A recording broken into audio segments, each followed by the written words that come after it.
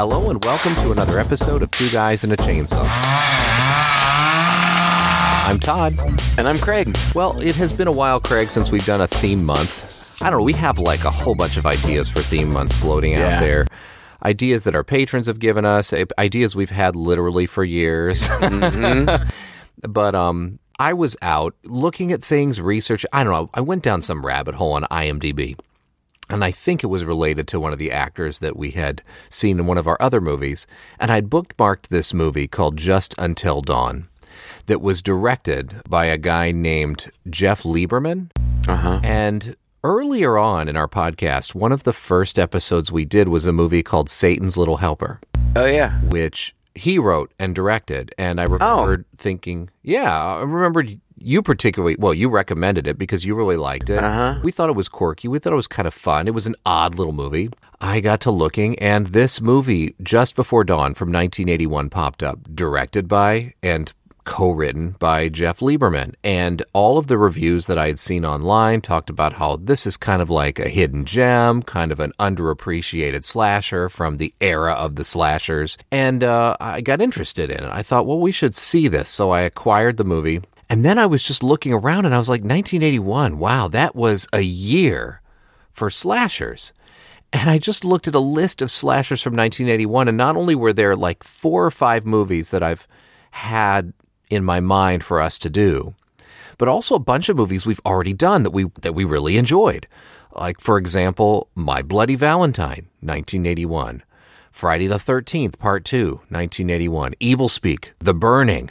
These are just slasher movies that we've done. Student Bodies, which is a comedy, and Graduation Day. Even a couple that we didn't care for, like Home Sweet Home with the Body by Jake guy. Oh, yeah. remember that stupid one? Yeah. And Don't Go Into the Woods, which I still maintain to this day is one of the worst, most boring, horrible movies we've ever seen. And then, like, even if you go beyond slashers, there's like Galaxy of Terror. We did Dead and Buried, and we did Cannibal Ferox, which we didn't really like. No. And there's a list of them. The Evil Dead, 1981. An American Werewolf in London. The Howling. Wow. Like huge movies. Halloween 2. It just seems like this was almost the crest of an earlier phase of the slasher before it was started to kind of peak around that time. Maybe a couple years later with some of the more Nightmare on Elm Street and Friday the 13th movies.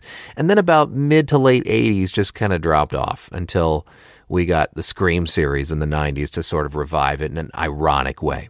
But I thought, why don't we pay tribute to this year, 1981, with a month of movies, because there were at least 4 other films that I also wanted to see. You said okay. Yeah, why not? Why not? Right? It's just as random as any other decision that we make, right? And you're always game for everything until we actually do it, and then you blame me for it later, which is fair enough. So I listed out about 4 movies that I thought we could do this month, and you said, let's do it. And we talked a little bit more in detail about the movies and things on a special mini-sode that we did for our patrons on the Patreon page. So we're not going to go into all the background and kind of talk about our reminiscences of those movies I listed off, as well as some of the other movies from this era.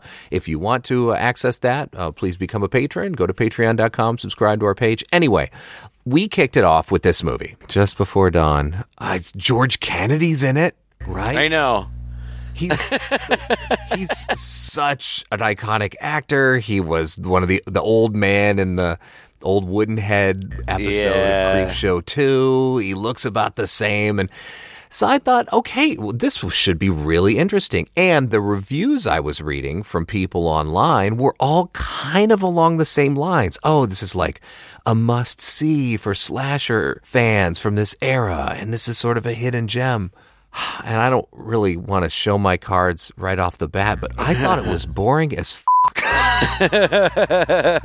It was okay. I don't know. An hour and a half of this. Well, first of all, where you find these movies is kind of a don't ask, don't tell kind of situation for me. I don't want to know. I don't want to be implicated in any of that. I just click on the link that you send me. But I think that we ended up watching the longest cut that is available of this movie, which is about an hour 45. I think that the theatrical cut is just 130, and I appreciate seeing director's cuts and whatnot. I don't think that they're always necessary, and I think that this is one of those instances where it's really not necessary.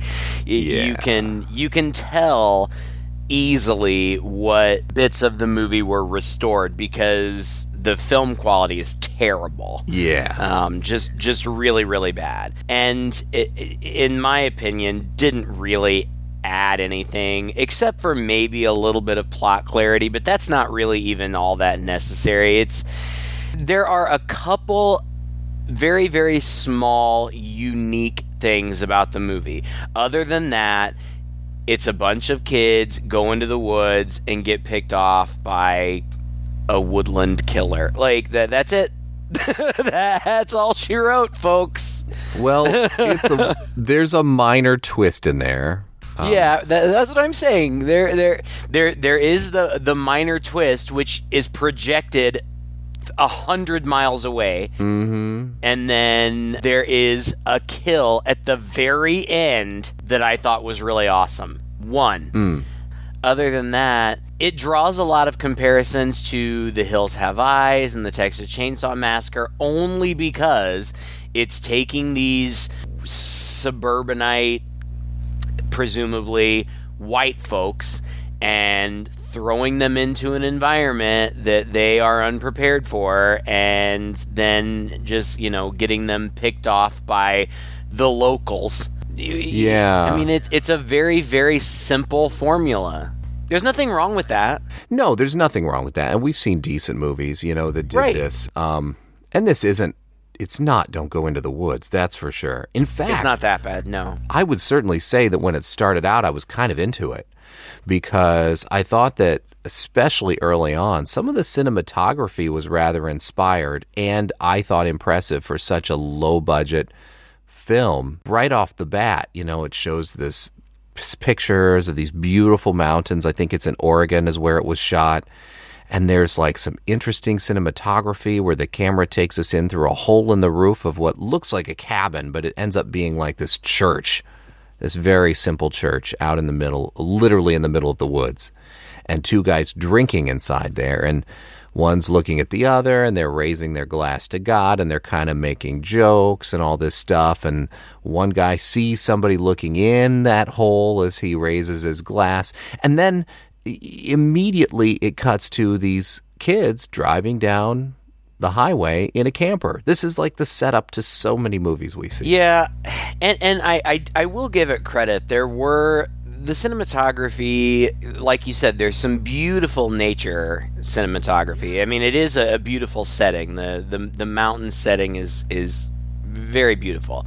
And there were some really creepy moments. One of those drunk hunters looking up to the roof and just seeing this big, menacing, weird-looking guy looking down on them, and then it cuts away while he tries to get his friend's attention, and by the time he gets his friend's attention, that guy is gone. Like, that was kind of spooky. Like, I was like, ugh! Who is that freak? And there are a couple of other places in the movie where I found it to be genuinely kind of creepy. And, you say, oh, okay, well, they see this guy and then it cuts away. No, there's like a whole action set piece where the guy who saw the creepy guy in the roof goes outside, like presumably to look around, and their truck mysteriously rolls down the hill, hits a tree, and explodes. And then the guy that's still in the church gets brutally killed. Brutally killed. Oh, I jumped ahead in my notes. With a machete through the wiener. Yeah. And that wasn't bad, actually. You see the machete come out his butt. There's some blood. There's a maniacal laugh. And that dude takes his orange hat and puts it on and stands in the doorway so that his drunk friend, who's quite a ways away deeper into the woods, can see him. And he kind of runs off. You're right. I think I jumped ahead in my notes there. I'd never really, I don't know, I've probably seen it before, but I don't know that there was ever as much.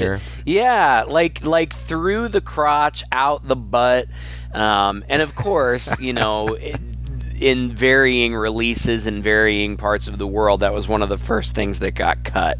But I thought, damn, what a terrible way to go, because then you would, not only would that just be a nightmare, like that's the worst, I'd almost rather take it in the eye than in the wiener.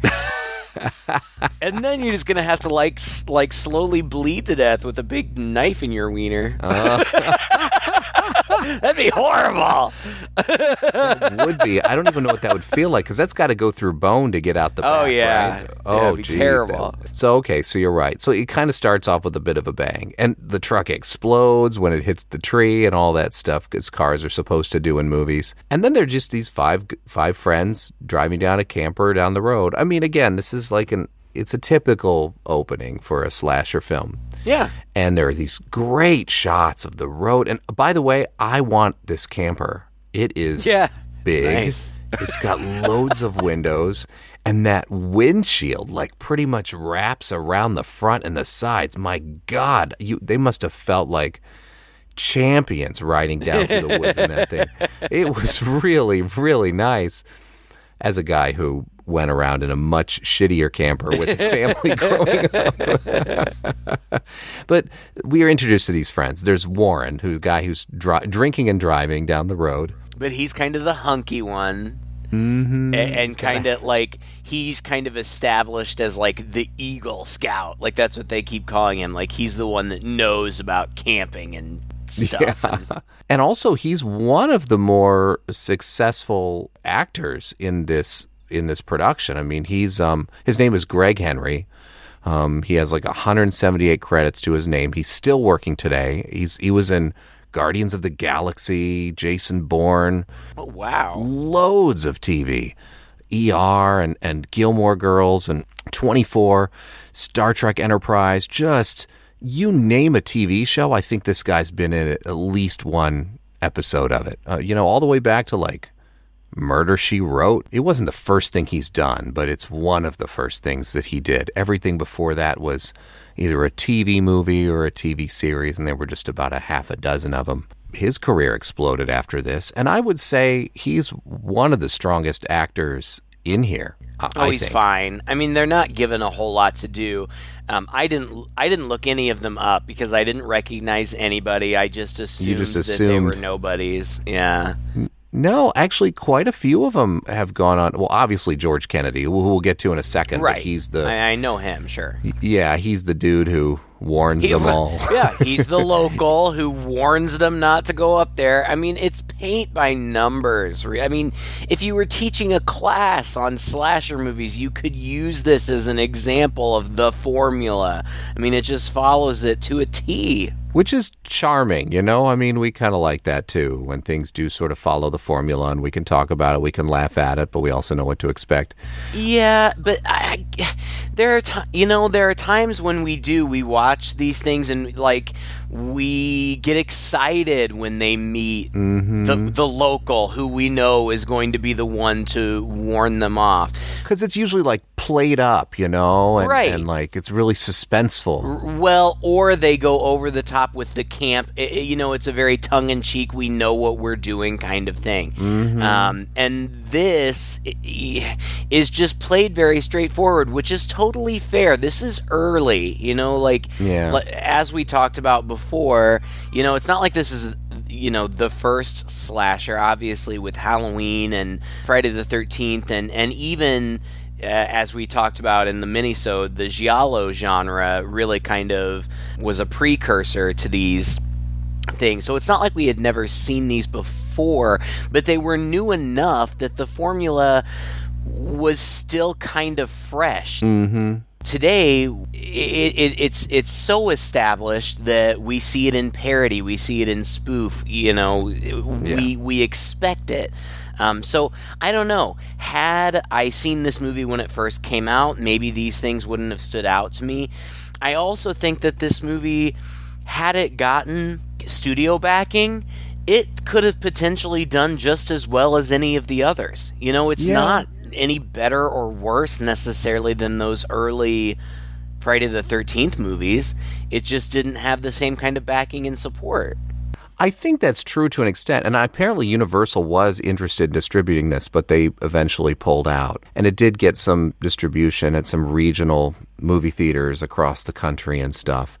And apparently the reviews were kind to it, I think. Not overly kind, raving about it, but they initially weren't terribly bad. And I think part of that is owes to the fact that it's played rather sincerely, and it's not really played with heightened suspense. The one thing I will say the movie really has going for it, and it harkens even back to the scene where we're talking about, where they encounter this old man. They hit a deer, or they think they hit a deer, pull over and go back and look for it. They run up on this house where, like you said, the dude from Creepshow, his name is Roy, he's got a white horse, and he's gardening potted plants in his house, and he warns them. I guess you're looking to find your way out of here. No, sir, we're doing just fine. We're going up the mountain to do some camping. Only a fool would do that. Well, we got 5 of them in here. But there's no campsite up there, especially with ladies along. Oh, well, we don't have to worry with a big, strong forest ranger to protect us, do we? Yeah. Well, I can't let you go Sir, up. Hold on a second. See, the boy here's a land bear, and we're going up to look over the back 40. That deed don't mean nothing. That mountain can't read. Well, he's the warning guy. But it's not, like we said, it's not really heightened. He's just sort of matter-of-factly telling them this, and it's kind of like, well, I mean, it's kind of your funeral, and they're kind of like, that's okay, we're going to go anyway. There's no musical cues, there's nothing like that, and I think the whole movie is kind of like this. The music is rather sparse. There isn't a lot of intensity. It almost feels like, in some ways, a documentary crew following these people around the woods. Kinda. There's a lot of them hiking and through beautiful environments, under waterfalls, swimming in water, but it's like a good 40 or 45 minutes after that first kill that we really see anything, well, like another kill, or any action, really. Like, actually, I think most of the kills happen in the last 20 or 30 minutes of the movie, really. It's late, and it takes its time, but, it really does. The reason that they're going there is apparently Warren's dad has bought some property on the mountain, and I guess they're just kind of going to scope it out, which they tell Roy, but then he says, okay, well, where are you going to be? So when you don't come back, at least I know where to look for you. And they tell him a place, but it's not where they're really going. Mm-hmm. Which they comment on later. Ultimately, it doesn't really make all that big a difference, but like, oh yeah, I guess that was stupid. We should have told him really where we were going to be.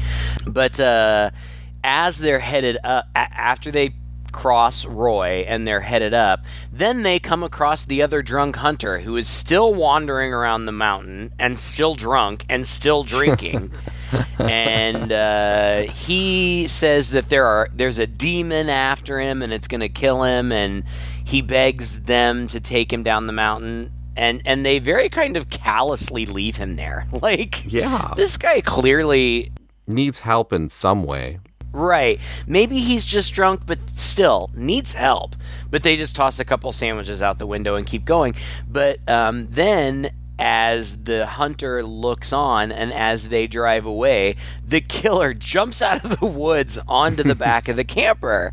Completely unnoticed by the people inside the camper. Completely unnoticed because one of the girls, Megan, the brunette of the two girls, the other is Connie. She's the good girl. I mean, like, the second you see her, you know she's the final girl, and she is. And Megan is, the wilder, curly-haired brunette one. But, like, she has just, right before this guy jumps onto the camper, she has just adjusted the rear view mirror to do her makeup. And Warren, who's driving, is like, hey, I need that for driving. And she's like, why? There's no traffic up here. So, like, he can't even see it in the rear view mirror. I mean, there are little kind of clever things going on there. But just seeing this guy kind of crawling around on the back with this huge back window, but none of them noticing. And there's another gag where when they do finally park, one of the other guys, Daniel, who's like the nerdy photographer one, he forgets his sunglasses on the camper and has to go back on to get him. And when he goes back on to get him, you see the killer lower the upper half of his body down to look in the window, but Daniel doesn't see him. There were little moments like that I thought were creepy. But they didn't, like, blow me away. It's not, I was like, ooh, this is so scary. Like, they were just moments of okay. Yeah, exactly. That's the best way to put it. They were moments of okay. and I mean, part of the problem is, like, well, first of all, I don't mind that there are no musical cues, but it was very definitely missing, and I think it would have added something to the movie if there had been a little bit of that. I agree with you, but I did kind of appreciate the sound design because there's a lot of nature sound. That's true. And there's lots of, the sounds of the forest, which is a lot of like insects and crickets and things. But anytime anybody is about to appear from out of the woods, the insect sounds quiet or go away entirely, which is smart. Well, somewhat true to life. Mm-hmm. And it's very subtle, and I'd be lying if I said I really even noticed. I read about it, but then when I was thinking about it, I was like, oh yeah, that did happen. In fact, I read about it while I was still watching the movie because I put this off until the very last minute, so I was watching and researching at the same time. So I read that bit of fun fact, and then I was watching, I was like, oh yeah. They did do that. That's hilarious. Well, while they're walking through, I kind of fell in love with it because it's still early enough in the movie, and there's a little bit of the drama with the guy kind of poking around the trees, and they look around, they see something in the bushes, but it kind of disappears, and it's this dude. But the setting was just gorgeous, and I thought, I want to be on this camping trip. Because they're hiking in just these insane scenes. They're walking on these rocks underneath a waterfall. And then they set up a camp in just this random, beautiful area. It's not like a proper campsite. And build a campfire. But it definitely looked like somewhere where you could go. Like, when they visit the waterfall, it very much looks like a natural place that has been... Oh God, I don't know what the word I'm looking for. Yeah, for people. Groomed and for people, right. Of course. Right. Yeah. And it doesn't take away from its beauty. It's a very beautiful waterfall, but especially when they're walking down underneath it looks very much kind of like a man-made trail there. And when they're walking to their camp, it looks like they're walking on trails. It doesn't look like they're just traipsing through the woods. It's like a national park or state park type atmosphere. Well, while they are at the camp and they set it up and it's nighttime, Warren and Jonathan run back off to get stuff. I didn't get that. Like, why didn't they just bring it? Did they go back to the camper? Yes. I'm pretty sure they went back to the camper. They went back to get, like, the booze or something, right? Yeah, well, why didn't they just bring it with them? And it kind of kills, and they do this multiple times, and it just sort of kills. Well, first of all, it doesn't make a lot of sense. And the second of all, like, you want to get this impression that they've hiked like all morning or all afternoon out to this place deep in the woods. But if these guys can just run back to the camper and be back in a couple hours, it doesn't feel the same way. And like you said, they just go to get booze and they come back with a couple bottles of wine. And the guy says, this is all we got. Someone broke into the camper and stole the rest of the food. As though it were no big deal. Right. I'm like, what? Don't you think you'd be a little more upset? Well, and the hunter guy already told them that he was being pursued by demons. Like, right. Now, that sounds crazy, but that on top of somebody breaking into your camper, you're clearly not alone out there. And they're just like, well, this is all we have because somebody broke into it for some food. Whatever. It provides a reason for them to kind of be spooked and who is it? Why aren't they back yet? Kind of suspense. And then the guys leap out of the bushes, to surprise them. And it's, again, very typical stuff. And then it's morning. So when the movie is called Just Before Dawn, I expected the movie to take place overnight. Yeah, right. And the movie actually takes place over, like, multiple nights. So that was the first surprise. And Connie's upset because, she kept seeing things across the night that bothered her, and the talk about the demon. And she was frightened and did nothing, while Melanie, right, actually grabbed a knife and kind of went out to look. And so she's talking with Warren. And I liked this little bit of relationship. This is what I was trying to say earlier, is I felt that there was a bit of realism to this movie. Yeah. Like, these are just normal people who are out camping, and their dialogue seemed pretty genuine, and I thought their acting was just fine, and everything was just not as dramatic as it tends to be, which I found, again, it made it give it a little bit of a documentary feel. It was a little refreshing, whether it was intentional or not, or however it does have this. I was thinking, well, they're doing a really great job of setting this up for the tension that's going to come, because, whatever killer comes out and starts really stabbing and picking people off, it's going to be in stark contrast, to the reality and everything of this. But, they go hiking some more. They hear the sounds of a woman singing, and they find this young girl who looks like she's got some makeup smeared under her eyes, and she's scared by them, and they call out to her, but she just sort of runs off into the woods. And Warren comments or somebody comments to Warren, like, aren't we still on your dad's property? And he's like, yeah, so what are these people doing out here? And then they go across an awesome rope bridge. Yeah. It's one of those where it's like a single rope across, but then two ropes as handrails. Yeah, right. And again, like in a better movie that was a little better structured, this would be your moment to sort of set up the danger that they're going to have to later come to. You'd be going across this rope bridge, but it would be a bit of a struggle. It might be a little dangerous. Maybe somebody slips or something's coming loose or whatever. And so that when we revisit the rope bridge later, it's been established that on its own, this rope bridge is treacherous. But, they just go across it. And it's pretty. It is.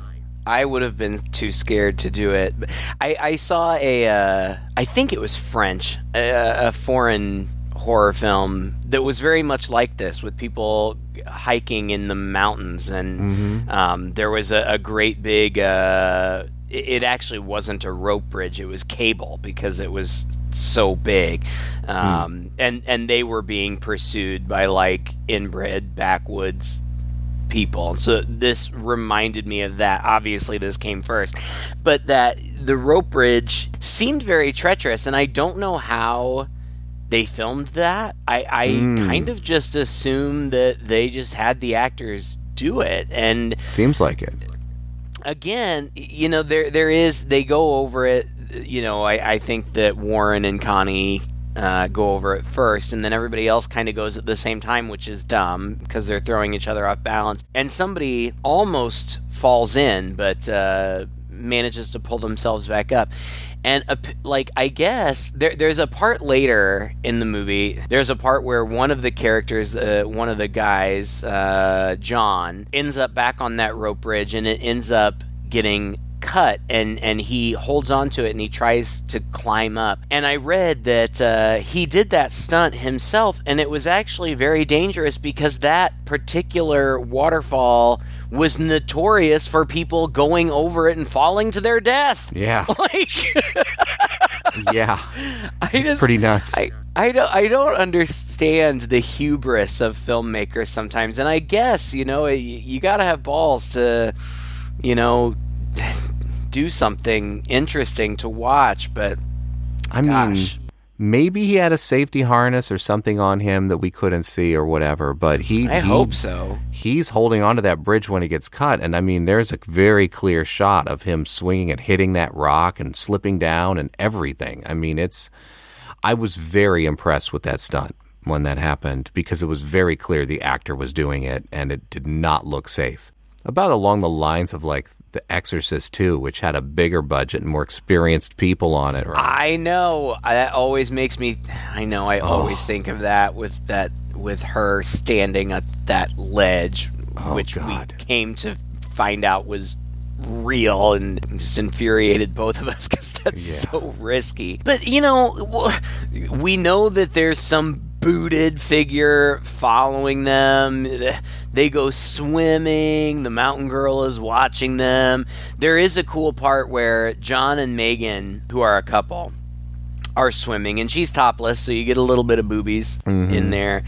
And they're swimming and they're fooling around, and he's messing around with her like he pretends to drown at some point, which really isn't funny. No, don't do that, guys. It's not funny at all. And so when he goes underwater again, she thinks that he's just messing around. And again, we see the camera is on her. It's kind of a wide shot, but it's on her. But we see kind of far in the background the killer wading into the water behind her. And again, I just thought that this was a really creepy shot.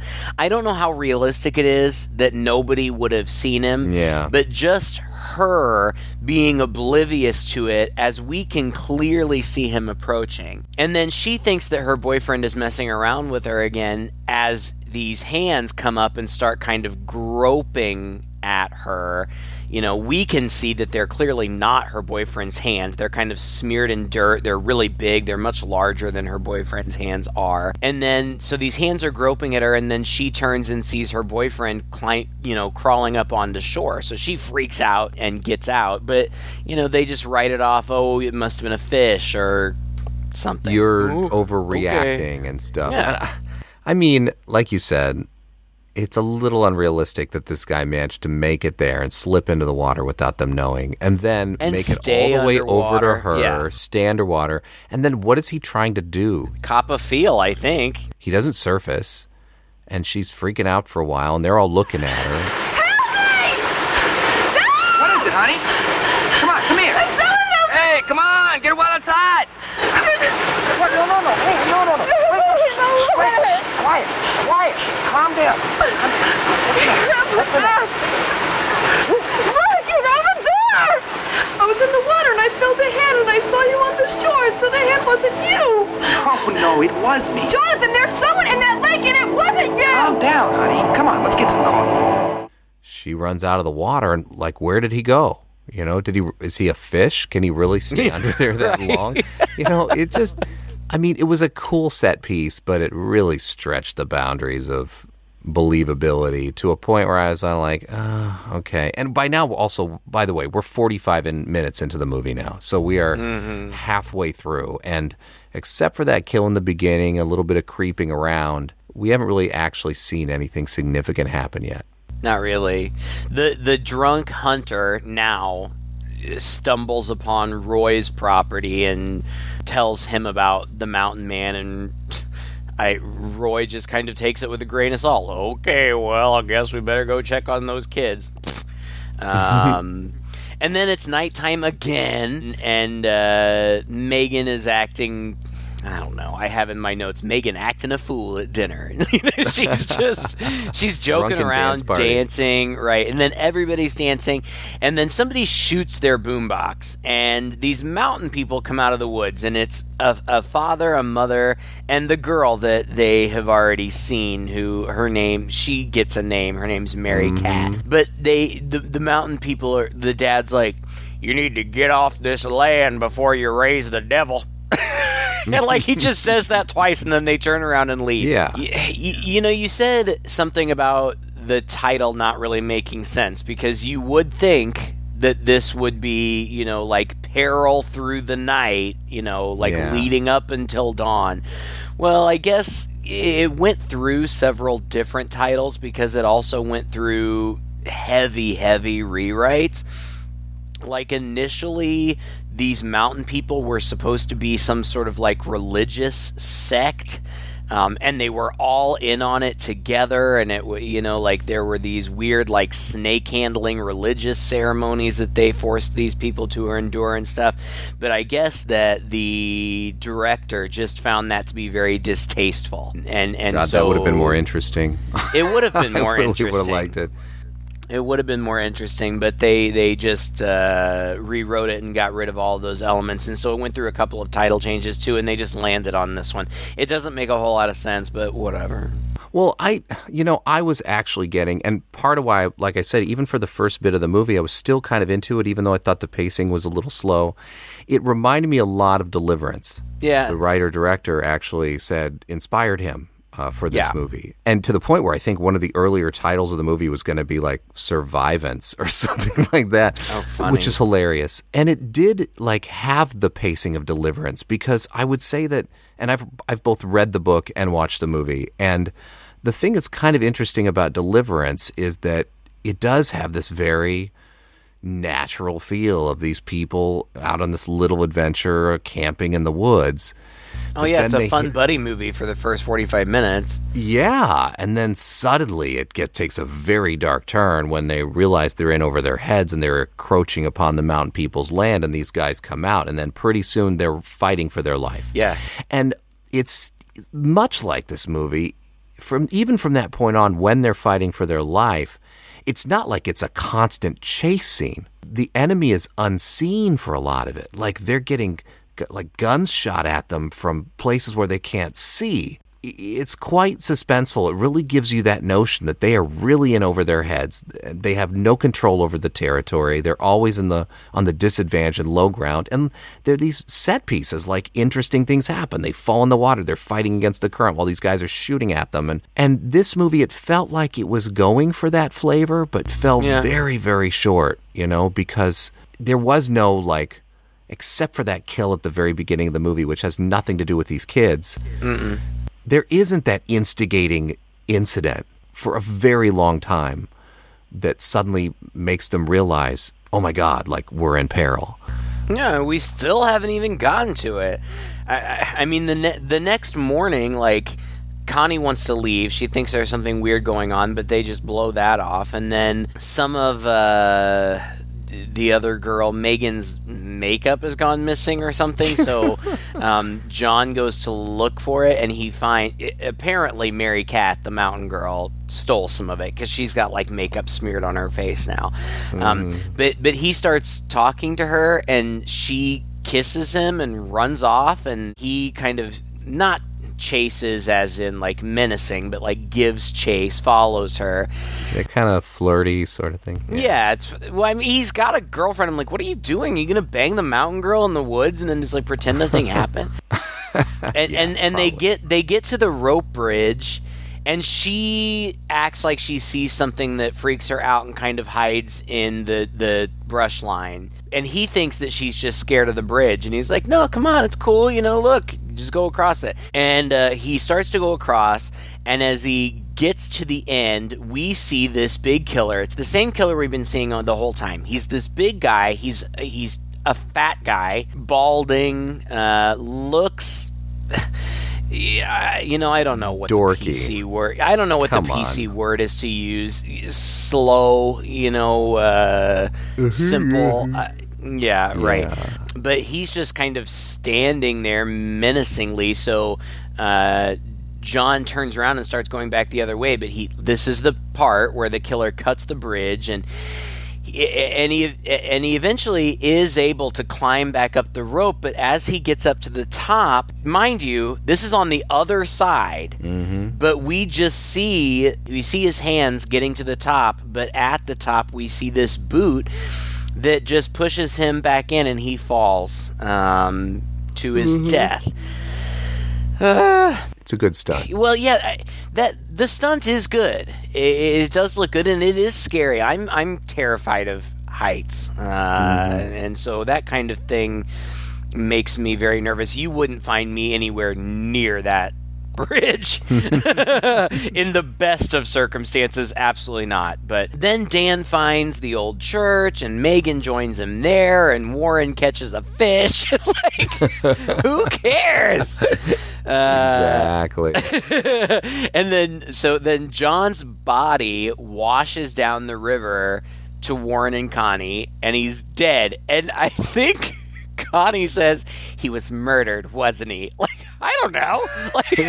Like he washed down the river. You don't know. And Warren's like, nah, he probably just fell off the bridge. and that's the extent. He makes like a small attempt at CPR, and then they move on. These people, I know.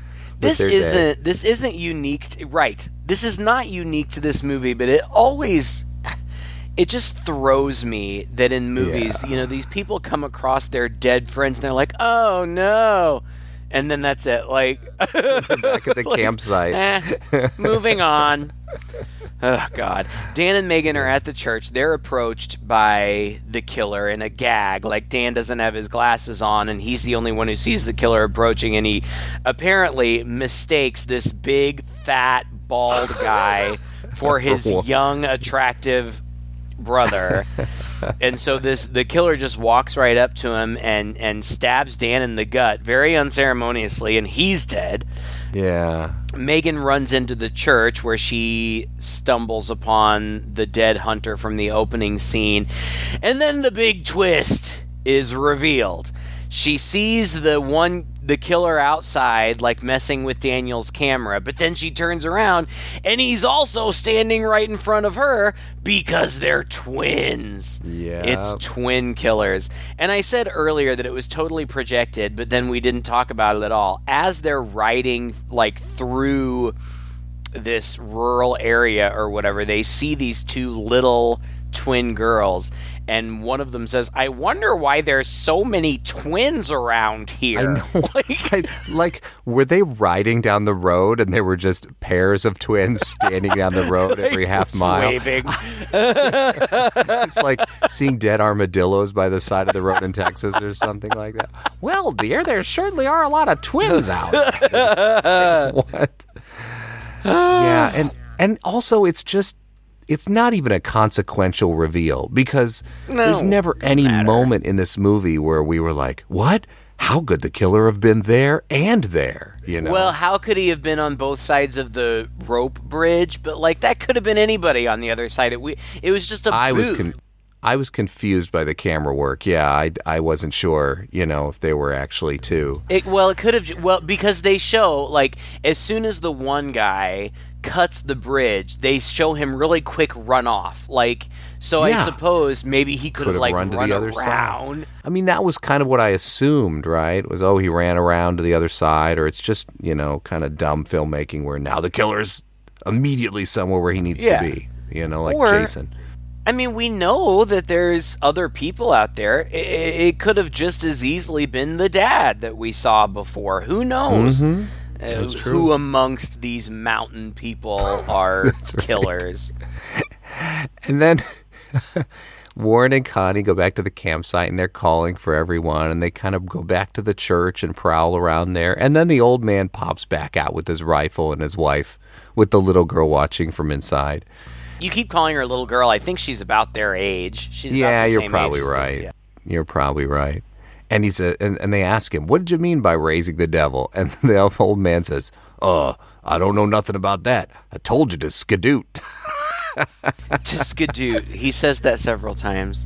He says that a lot, and then they just leave again. Like, and go back to camp and just hang out. Like, okay, they just kind of walk away from these two. Like, what are we supposed to think about this old man who's always got his rifle with him out there with his daughter and wife? Like, are they supposed to be menacing? Are we supposed to think they're in on it? He doesn't do anything except tell them to skadoot, and then they just gotta walk off. I don't know. Did you read the Wikipedia page? I did. Did you read the plot synopsis? Because there were details in the plot synopsis that were not in the movie. Oh, no. I didn't read the plot synopsis. I skipped right over. What did they say in there? It says that, like, in this part, it's revealed that these two twins were born of the dad. What? The dad had a wife, and they had these twins, and then also a daughter, and then the twins killed I don't remember, but it was all about inbreeding. It something that was never mentioned really here at all, or maybe the twins were a result. I think that the daughter that we see is supposed to be like her mother is also her sister. Oh. None of this happens in the movie. I have no idea where they got this from in the plot synopsis, unless there is another cut of the movie that we didn't see. I don't know, but a shorter cut of the movie that is not the 15 minutes longer cut that we have that somehow chose to cut out this very important information. And actually, I wouldn't say it's very important. I mean, it would be backstory, but again, it's not like that would be a big revelation because who cares? Roy right. Well, Roy does eventually, Roy the forest ranger or whatever, shows up and visits the Logan cabin and asks them about the campers, and they're like, we've not seen anybody. And when he walks away, he says something like, keep breeding in the same family for long enough, something's bound to snap. So, like, it's suggested, but we don't get, that kind of detail. But Mary Cat does admit that she knows where the campers are, and she chases him into the woods and offers to take him to the camp. Which, again, Connie and Warren are just hanging out. Like, yeah. I mean, I guess they're waiting for Daniel and Melanie. I guess. Even though Connie, she's like, they're dead. And he's like, no, they're not dead. They'll show up. Yeah. And then forget about our friend who's actually dead. Who's actually dead. I mean, whatever. Who cares? But then the killer does approach them and shows himself and chases them. No, he goes off first for some reason. He has to go. And he takes his whistle. And he's like, in case I get lost, you listen for it. The reason that he leaves is because John had the keys to the camper. So he has to go back to John's body to get the keys to the camper. So they're split up, which is smart. And he leaves her there. Yeah, it's like, you just stay here in case anybody comes back. It's important that somebody's here. I'm like, no, it's not. They know where the camp is. They can hang out there and wait for you. Why would you leave this girl by herself? There's a freaking fire. But he takes a whistle, and in case he gets lost, she's supposed to listen for it. It becomes a motif in the score at times. I thought this was... Again, it was just kind of showed how this director, I just don't think he's, at least at this time in his career, very good at building suspense and pacing things out and framing stuff. Warren walks up on the banks of the river with his lantern that he has, and it's kind of a day for night scene. Yeah. He sweeps the lantern over, and in a really cool shot, like we see as he sweeps the lantern to his left, it illuminates the tree that is just behind him to his left, and...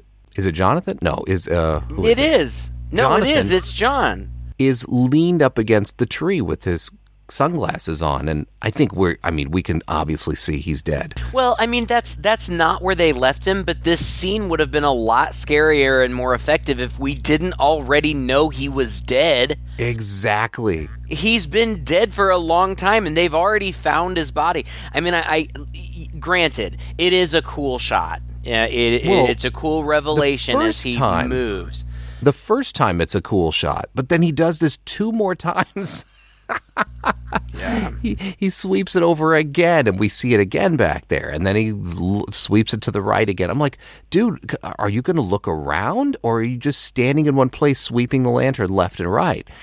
Then he sweeps it again, and finally he turns around and he sees him. And I'm like, man, that just sucked all of the tension and energy completely out of that scene. Mm-hmm. Well, and then I don't know if I missed something, but Connie hears the whistle in the woods, and she thinks it's her boyfriend, but it's not. It's the killer. How did the killer get the whistle? I don't know. Did he have his own whistle or something? I don't know. Whatever. He chases her. She climbs a tree like she's, I don't know, running away from a bear. I don't know. She climbs a tree, and he starts hacking at it with his machete. Warren meets up with Roy and Mary Cat in the woods. The killer does chop down her tree. Which was another kind of impressive stunt because she's got her arms around this tree, and in one shot, that whole thing falls down with her on it. And when they hit the ground, she jumps up and runs away from it. I mean, it's the actress. I was like, God, that also looked like a very dangerous stunt. It did. It was shot kind of from afar, so that easily could have been a stunt person. I don't know if it was, but it could have been. It could have been. The killer then is just like tormenting Connie with the whistle. Like, it's so dumb. Yeah, he's like lumbering after her, almost slapping her with his knife every now and then when he gets close. It's not at all menacing. It's not. No, it's not menacing at all. And then out of nowhere at the last minute, Roy just shoots him dead. Yeah. And then Roy tells, he's like, to Warren and Connie, he's like, okay, well, you better get out of here. And then I don't understand this at all. He tells them to leave, and then they're just back at camp. By themselves. And she puts on a full face of makeup?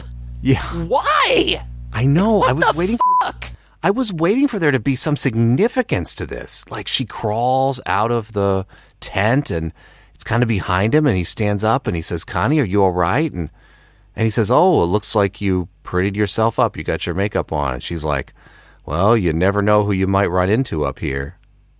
And then that's it. But it makes absolutely no sense. First of all, why are you still there? Get the out of there. Secondly, what are you doing? Yeah. But the other twin shows up and stabs Warren non-fatally, and then he lays there like a pussy for the next 5 minutes. Yeah, just looking in horror, clearly able to do something, but does absolutely nothing to... Meanwhile, Connie jumps on the guy like a freaking spider monkey, and is like pounding on him and fighting him, and he, like, I think is trying to squeeze her to death. Yeah. To the extent that, like, blood starts coming out of her mouth. And Warren is just laying there watching, like, doing nothing. He does not seem really disabled at all. Now, granted, he got stabbed a little bit, but it did not seem to be like a fatal blow. Like, he just kind of got cut. But he's just laying there watching. And then she somehow gets turned around, so she's facing him, and she takes her hand and shoves her arm. She fists his mouth. Like elbow deep into his mouth, and chokes him to death. And that looked badass. Yeah. Yeah, I guess it did. I mean, I think I read that Jeff Lieberman wanted a kill that he had never seen before. And that's what he came up with, is somebody choking somebody with their arm down their throat. And it did look good. I guess it would do the job if you could actually physically make that happen. Right. That might be a little different. But yeah, she chokes him to death, and then... That's the end, right? It goes to some shots of the woods, and Mary Cat, the forest girl, like, runs out and looks at them, and then turns around and runs away. Mm-hmm. And then Warren falls to his knees in front of Connie and weeps. And then it cuts to the credits over the sunrise or sunset, and that's the end. You know, I don't know. As I was watching this, I just kept thinking it's really not that bad. Like, as far as slashers of this era go, it's kind of you know, it's not particularly distinctive in any way, really. Mm-hmm. I mean, there's kind of the twin twist, I guess. But other than that, it's just a backwoods killer in the woods killing a bunch of white kids. I'm not going to be too hard on it because it's fairly competent when compared to the other ones that we still are talking about 30, 40 years later. So, yeah. Well, some of them, but some of them not. I mean... Oh, yeah, like Friday the 13th I mean, you've said over and over again, I am a fan of the Friday the 13th franchise. I think they're fun movies. I don't think they're particularly good movies. No, but they're fun. They're more fun than this movie because... At least, you know, if the acting is silly and the plots are the same and it's the same thing over and over again, at least there is suspense. Like, whoever is directing those from episode to episode, if I'm not mistaken, every single one of them does a decent, competent job of building some suspense. And here, like, not only is it really hard for me to feel anything for these people because the killers just come out of nowhere all of a sudden, with no real build-up. Or motivation. And when they are on the screen, they just seem like goofy jokey big guys who are just like almost clownish. Yeah, just randomly killing people for fun. Yeah, it's stupid. Like, it seems like you could just trip them up, and they'd fall down and not be able to get up of their own accord, Yeah, I mean, right. it's just silly. And even when they're in pursuit, like we said, when she falls out of the tree and he's going after her, it's almost laughably not menacing at all. And so I think that colors the movie a little bit. I don't know. And maybe, if you're going to go see this, don't see the hour and 48-minute version. Please see like the hour and a half version. There's a reason why almost 20 minutes of it were cut. And maybe that would have helped with the pacing a little bit. But just, I don't know. It just had all these elements in there, but a lot of them didn't make sense. The motivations of the characters popping in and out didn't make sense. I really thought the realism there for a while seemed kind of good until everything kind of goes off the rails when they're not having believable reactions to their friends getting killed and they're just hanging around the woods a little more. So I'm not going to be as kind to it, but I'm certainly not going to say it's the worst thing I've ever seen. And I did think there was some inspired cinematography in here. I did like the setting, and that's about it. Yeah, and stabbing in the wiener. I wouldn't warn people away from it. If you want to see it, watch it. Whatever, it's fine. But I also wouldn't recommend it. You're really not missing anything. It's not like a long lost, gem of the slasher era. Like, we've had a few of those that we were pleasantly surprised at. I was hoping this would be one of them, but it's definitely not. But anyway, hopefully in the episodes to come, we will get some 3 other films from 1981 that will be a little bit better. Maybe we'll find some hidden gems in there. Stick around and listen.